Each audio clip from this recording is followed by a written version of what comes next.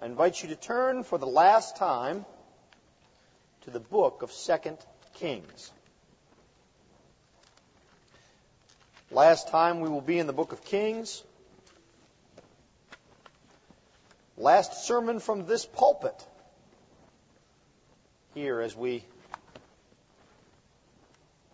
gather together to worship the Lord. We've had a long journey through the books of Kings.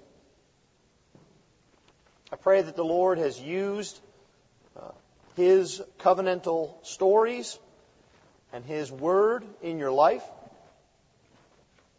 It is fitting that we end this book as we end our wandering in the wilderness here of Taylor High School. And I dare say for many of us, myself included, this may be the first sermon you have ever heard or heard of on either of the last two chapters of Kings.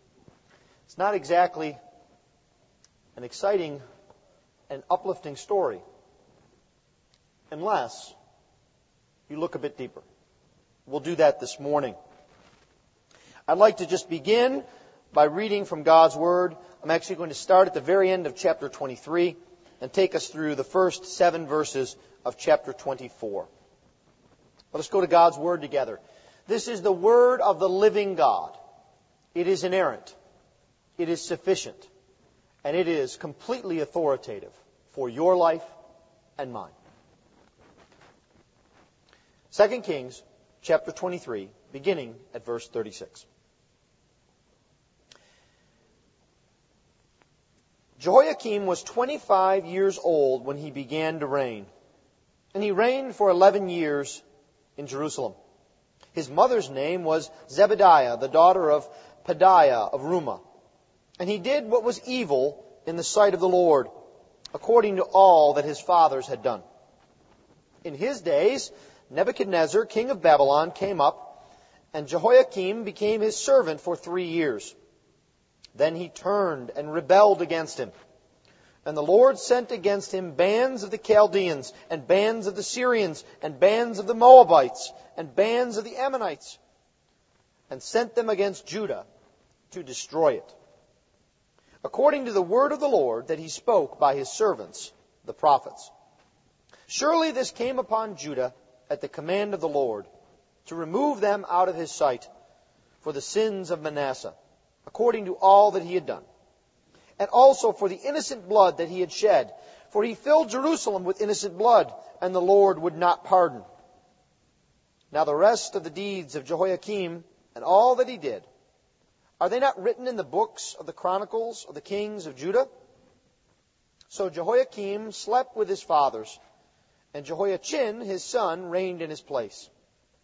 And the king of Egypt did not come out again of his land, for the king of Babylon had taken all that belonged to the king of Egypt, from the brook of Egypt to the river Euphrates. Let us pray. Heavenly Father, we ask this morning that you would teach us from your word, that you would teach us not only what we ought to know, but how we are to obey you, O Lord. We ask this in Christ's name. Amen. There are certain stories that we know or we hear of that after we have seen them once or heard them once, even if the story itself has elements that are thrilling or pleasing, the fact that the ending is so sour can make us not want to watch them or hear them ever again. You know what I mean? It's perhaps, for example, like the story of Benedict Arnold, the great American general who saved American forces on several occasions by his wit and his bravery. He was a hero of the Revolution until he was a traitor.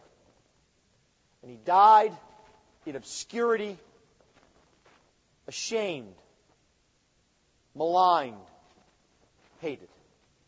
It's very difficult to get into the story of Benedict Arnold now that we know the end. Or perhaps Some of you have difficulty with a literary play. For example, it is difficult at times to comprehend the beauty of King Lear or of Hamlet, knowing that in the end, everybody dies. There's a sad ending. Perhaps even in our own circles, there's the example of the story of Jim Elliot. We think of his bravery, we think of his commitment to the gospel, his commitment to missions, and yet the end of his life brings us sadness and grief. It takes a bit of the luster off of the joy we have in rejoicing with his commitments. That's a bit what this story is like for us this morning. This is the story of the last days of Judah. It's a story of sin, a story of stupidity, a story of doom and danger. And yet we need to hear this story, to hear how the Lord works in His people, and how even when there is no hope, God is the God of hope.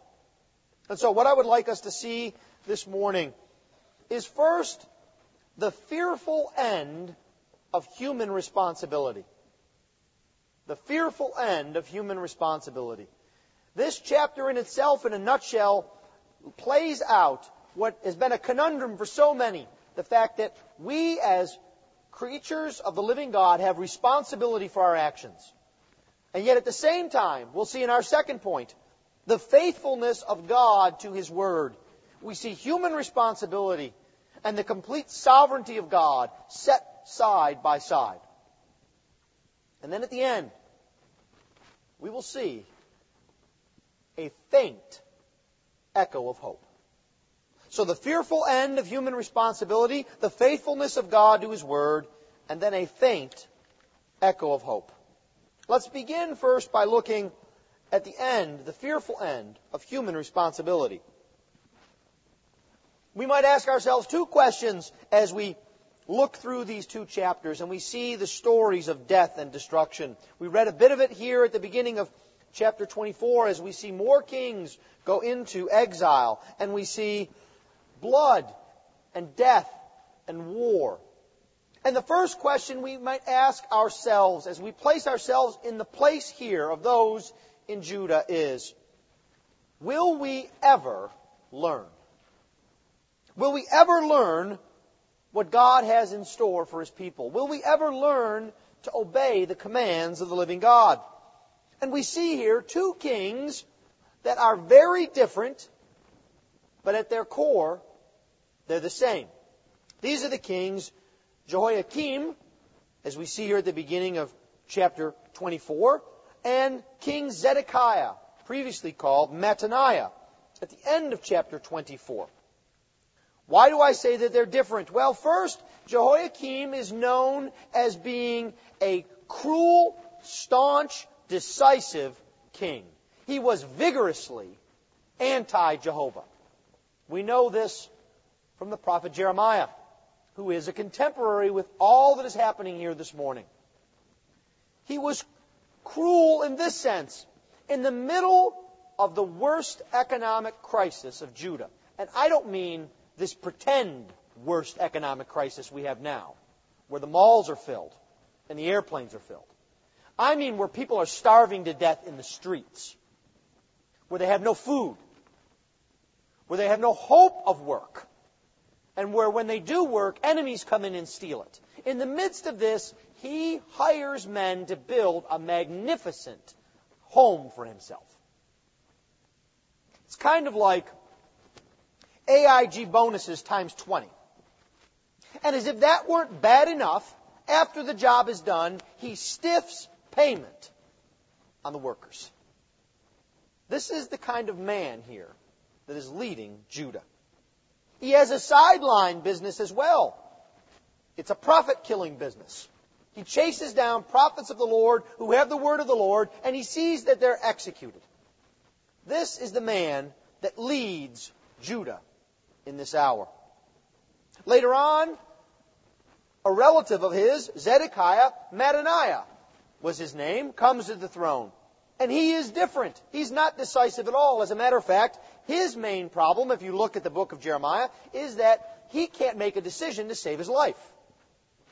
He's like the politician that you are not able to ask a question until he has read his morning paper and seen which way the polls are leaning. And if you know the book of Jeremiah, you know he goes back and forth between maybe helping Jeremiah, then being hostile to Jeremiah, then maybe helping Jeremiah, then being hostile to Jeremiah. He can't make up his mind at all. And when he finally gets one good piece of advice, that is, as the walls are about to come down in Jerusalem, and he calls Jeremiah in secretly, and he says, "Don't tell anyone you're here. What should I do?" And Jeremiah says, "The Lord tells you to surrender to Babylon, and you will live." And what does he do? He runs away and is killed.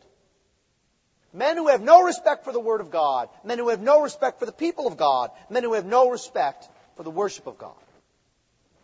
Different, but the same. And they're the same in this sense. They both experience the effects of sin. As a matter of fact, nearly all of these kings experience the effects of sin. You may have heard me say this before. A good friend of mine made a profound statement that has stuck with me. And that is that sin makes you stupid. You do stupid things because of sin. Now, the kind of stupidity I'm talking about here is not the stupidity where your parents tell you, kids, don't call someone stupid. I don't mean where someone gets 4 points less than you on a test or can't remember the capital of Kansas. I mean it's the kind of stupidity that is a willful disobedience to the commands of God. It is foolish. It is harmful. It is wicked. And that's what these men do.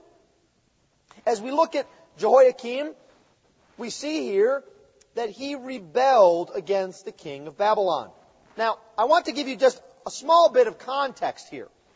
Babylon had come in and taken over the entire region. They had wiped out the Assyrians that were a threat for so many centuries. They wiped them out, and they came down and they destroyed the Egyptians at the Battle of Carchemish and became the empire in the region. They were completely in control. And then they went down right into Egypt to take over Egypt. And they fought a battle that was indecisive. And the king took his army back to Babylon to re-equip it, replenish it. Jehoiakim takes that as a cue to rebel against him and side with Egypt. The country that's just been whipped once and just barely survived a second time. That's not exactly wise foreign policy. It also goes against the direct command of the Lord through Jeremiah. Well, he doesn't get the cake because Zedekiah does it even worse.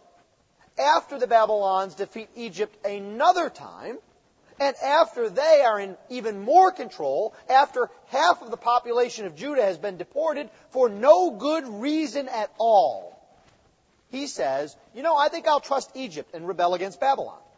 Egypt doesn't even have an army to send up there. That's the context of these famous verses in Jeremiah. Will you trust in chariots? Will you trust in horses? Will you trust Egypt? It's complete foolishness. There's another man here who's foolish. We'll see him in chapter 25. His name, oddly enough, is Ishmael. If you'll look with me here at chapter 25, beginning in verse 22. Over the people who remained in the land of Judah, whom Nebuchadnezzar, king of Babylon, had left, he appointed Gedaliah, the son of Ahikam, son of Shaphan, governor. You may have heard these names. Shaphan was the secretary to Hezekiah, and Ahikam was one of the men whom Hezekiah sent to talk to the prophetess Huldah. So this is a guy with a sound head on his shoulders.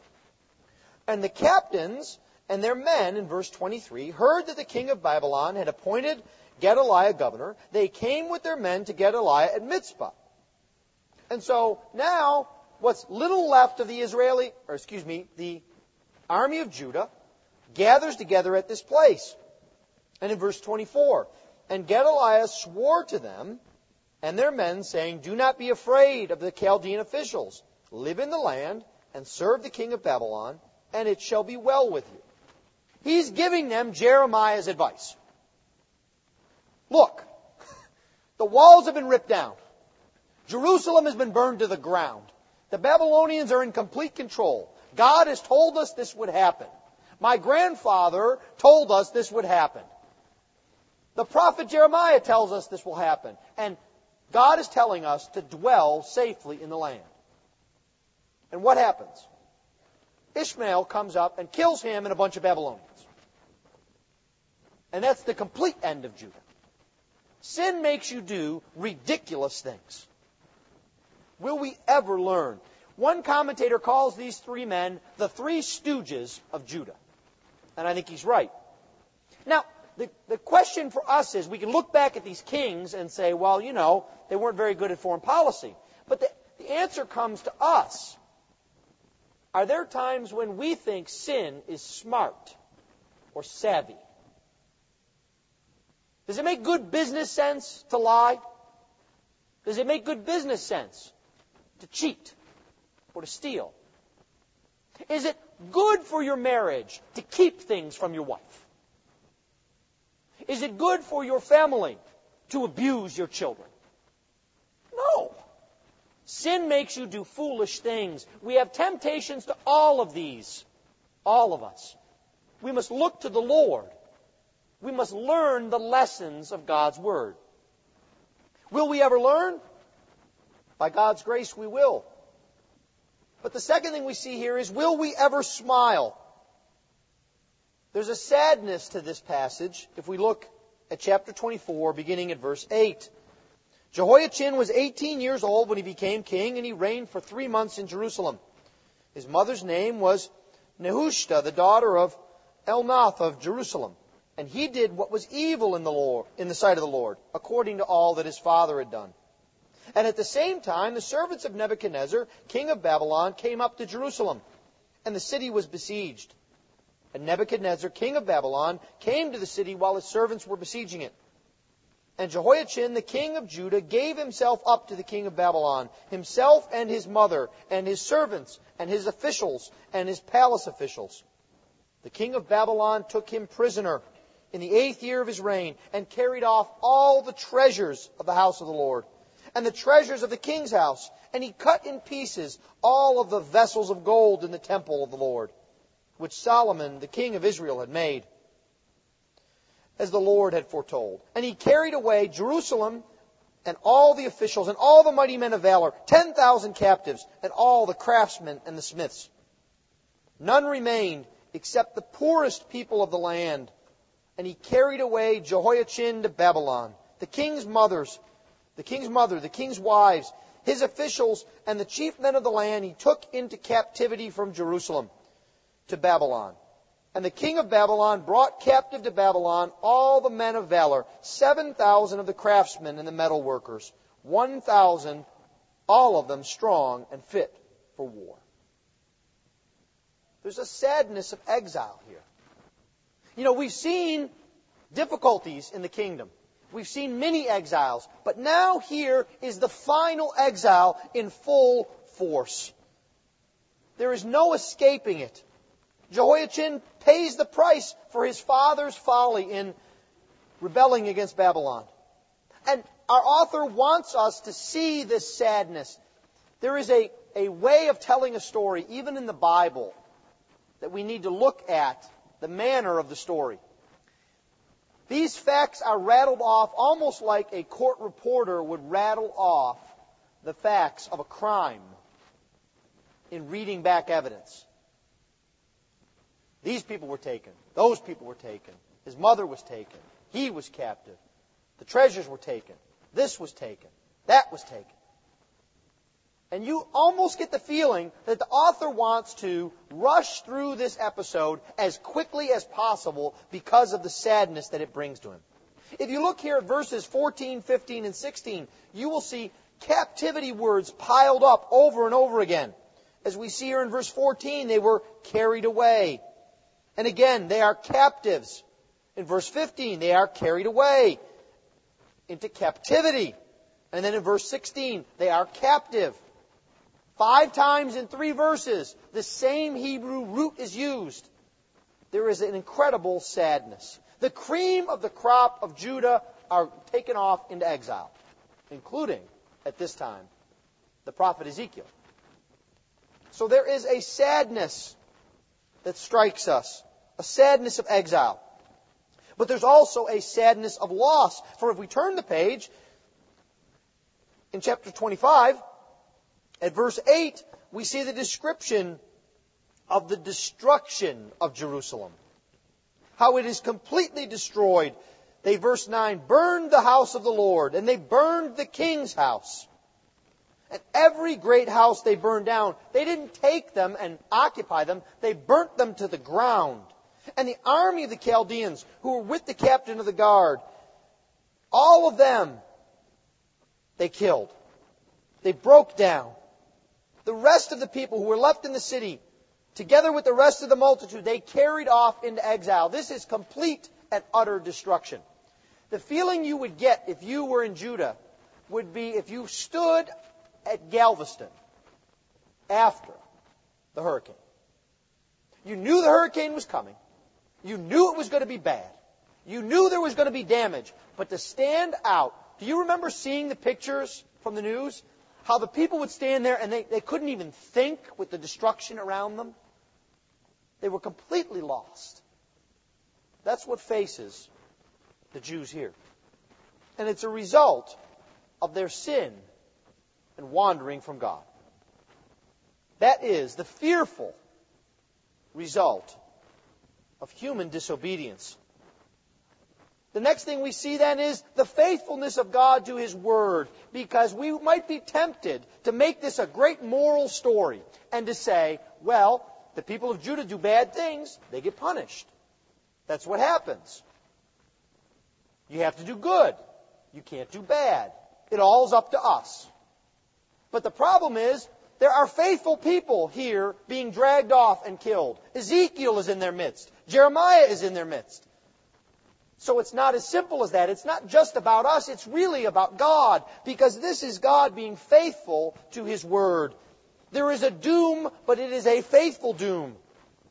If we think about the cause of all this destruction, it is not geopolitics. You see, if you lived in the kingdom of Israel, you might have thought that Syria was going to wipe you out because they were so powerful in defeating you until they got wiped out. And a country you never heard of called Assyria carried you off into exile. 2 or 3 kings ago, you might have thought that Assyria was going to be Judah's problem. Babylon didn't even exist, and then Babylon comes in. We cannot trust circumstances. Geopolitics is not the cause. Bad decisions are not the cause. Lapse of judgment is not the cause. It is God that is the cause of this destruction. That's what we see here in chapter 24. Bands of Syrians and Chaldeans and Moabites and Ammonites come in, but it is God who sends them. Our author knows this. He foretold. God is always sovereign, people. Not just when it's good. You see, we like a sovereign God when blessings come our way. But then we feel at times that we need to find excuses for God when trials or difficulties come our way. That somehow He's not in control. That things are spinning out of control, when that is not the case. God is completely in control. And that is a good thing. Because in the midst of all of this trial and difficulty and death and destruction, we can figuratively sing, "Great is thy faithfulness." If you turn in your hymnal to hymn number 32, you will see that the scripture verse is from Jeremiah's Lamentations. The scripture that inspired the song that we sang about God's faithfulness to His people is Jeremiah crying by the side of the road because of this death and destruction. Because he knew God was in control and that God was bigger than death and destruction. And even if that was here now, it would not be there forever because His mercies are new every day. Is that real for you after a really bad day with the kids? Is that real for you after you get home from the doctor? Is it real for you after the bad review at work? Or the rumors of layoffs? Or that you find out your portfolio's worth 35% of what you used to have? Do you dwell upon God's mercies that are new every day, even in the midst of difficulty? It's a faithful doom. But it's also doom upon doom. We cannot presume the Lord's blessing. There is a frightening verse, perhaps the most frightening verse in the Bible here, at chapter 24 and verse 4. Describing that God had sent these bands of raiders. The Lord had sent them for the sins of Manasseh, and also for the innocent blood that he had shed, for he filled Jerusalem with innocent blood. And the Lord would not pardon. We might also translate that, and the Lord did not want to forgive. Now think about that. This is the God who delights in forgiving. This is the God who sent His Son to reconcile a people to Himself. And His people had so presumed upon Him, had so rebelled against Him, had so hated Him, had so mocked Him, that God here did not want to forgive. It was not His will to forgive.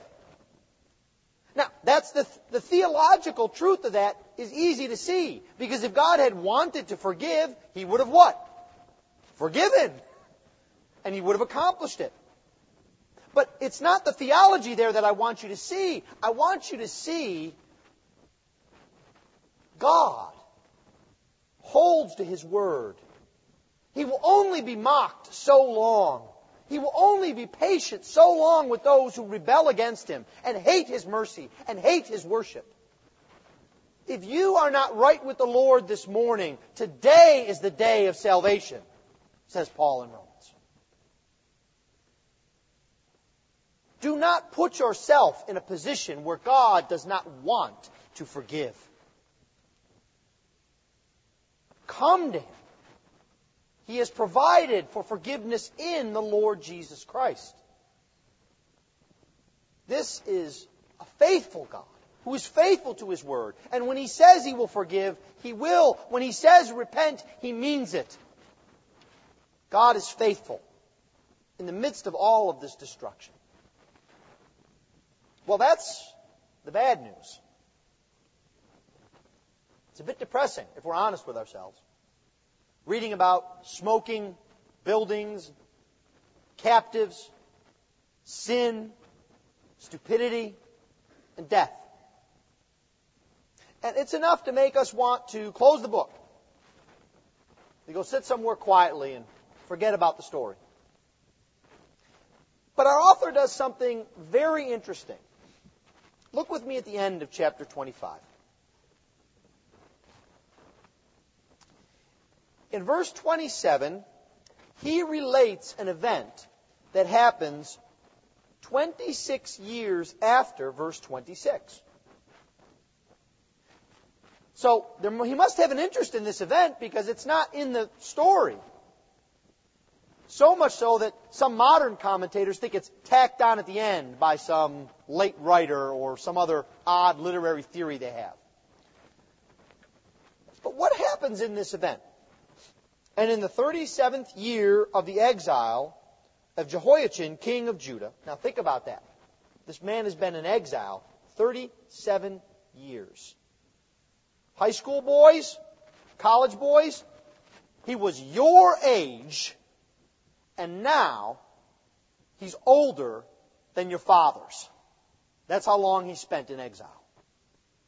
37 years. Of the exile of Jehoiachin, king of Judah, in the 12th month, on the 27th day of the month, Evil-Merodach, king of Babylon, in that year that he began to reign, graciously freed Jehoiachin, king of Judah, from prison. And he spoke kindly to him, and gave him a seat above the seats of the kings who were with him in Babylon. So Jehoiachin put off his prison garments, and every day of his life he dined regularly at the king's table. And for his allowance, a regular allowance was given him by the king, according to his daily needs, as long as he lived. So here's this formerly young king who really didn't do much in Judah. He was only king 3 months. Okay? He's king about the amount of time that our president has been president. A little bit more, but not much. And 37 years into his captivity, we pick up his story again. And what do we hear? We might ask ourselves the question from that old Christmas song. Do you hear what I hear? Do you see what I see? Now, do you hear what I hear? And the first thing that we hear is that he's given new freedom in verse 27. He is set free from his captivity. We don't know exactly what that means, if he was confined to a 8-by-6 cell every day, or if he had chains on, but he is given new freedom. He's also, in verse 28, given new favor. The king of Babylon speaks kindly to him. He's now free, and he's experiencing kindness. And then in verse 29, we see he's given a new position or new clothes. He is given at least some level of honor. He puts off his prison garments, and he puts on perhaps more the garments of state.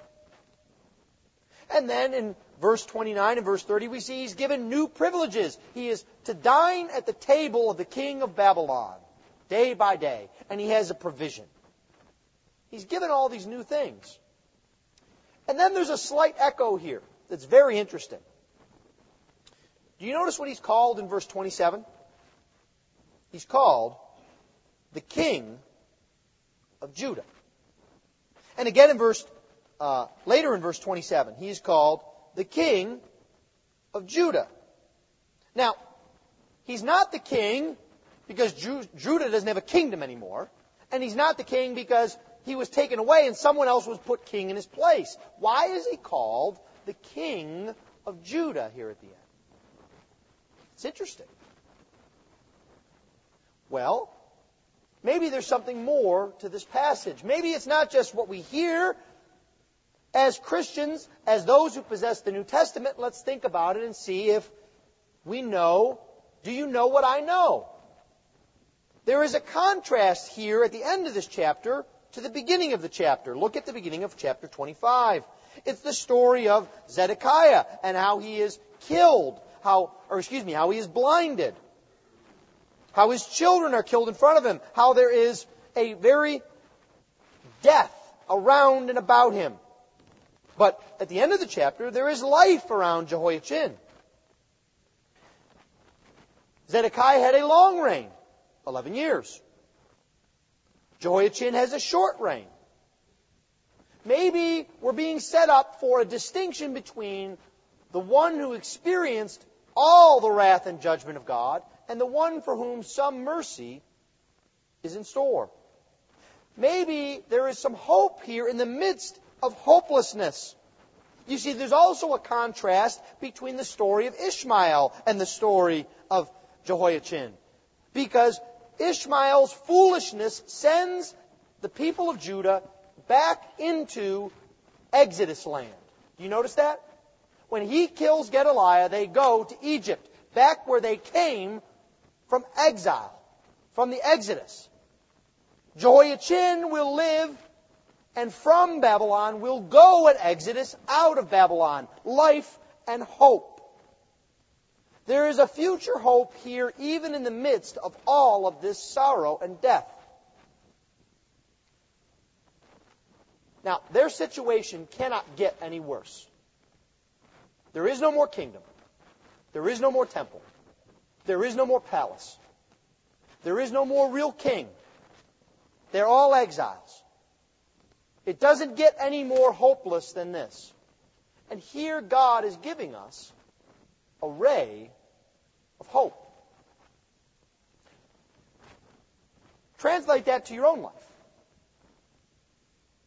Do you feel hopeless at times? Does it feel like the walls are going to crush in on you because you will never see the light at the end of the tunnel, and if you do, you are sure it will be a train. You never think the problem will get resolved. Yes, there's glory. Somewhere off, I'll die and go to heaven. But now, I'm hopeless. I live day to day with no hope that God can show me a ray of light. This passage is here for you and for me. Because God is preparing mercy for His people. There will not always be sadness and loss. Turn back with me, if you would, to a verse we looked at many, many months ago. To 1 Kings, chapter 11. Do you remember that I said that God is faithful to His Word? And we saw Him being painfully faithful to His Word. Turn to chapter 11 and verse 39. And I will afflict the offspring of David because of this. Namely, if you do not keep my statutes and my commandments. I will afflict the offspring of David because of this. But not forever. You know, sometimes it's the little words in the Bible that are so important. Don't let anyone, no matter how much seminary training they have, no matter how smart they seem, do not let anyone take that but out of your Bible.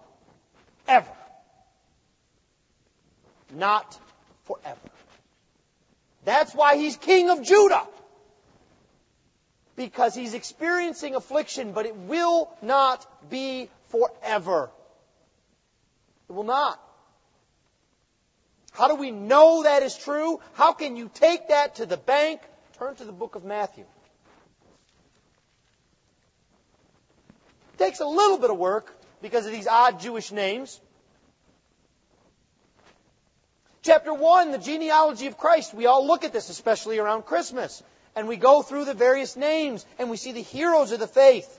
Abraham, Isaac, Boaz, David, Josiah. Giants of the faith. And we look at verse 12, and in verse 12, that's probably a verse that on an ordinary day, you stumble over the pronunciation of the name and you go right on. You go, I wonder who that guy is. Where's my study Bible? And after the deportation to Babylon, Jeconiah, or we might call him Jehoiachin, was the father of Shealtiel. And Shealtiel the father of Zerubbabel. And Zerubbabel the father of Abiud. And Abiud the father of Eliakim. And Eliakim the father of Azor. And Azor the father of Zadok. And Zadok the father of Achim. And Achim the father of Eliud. And Eliud the father of Eleazar. And Eleazar the father of Matan. And Matan the father of Jacob. And Jacob the father of Joseph, the husband of Mary, of whom Jesus was to be born, who is called the Christ. That is where that sliver of light becomes a blaze of glory in your life and mine. In the most hopeless of situations, God has preserved to Himself mercy of His own work in Jesus. Do you believe that today? If you do, you can live through anything with hope, with purpose, and with love for God. That's what this depressing story is about. God is faithful. And even in experiencing His faithful judgments, we know that He is faithful. And that makes His promises even dearer to us. And He has shown Himself faithful in Christ. Will you trust Him today? Will you trust Him to be faithful to the very end, to bring you to glory, Christian? Trust your God. He is faithful. Let us pray.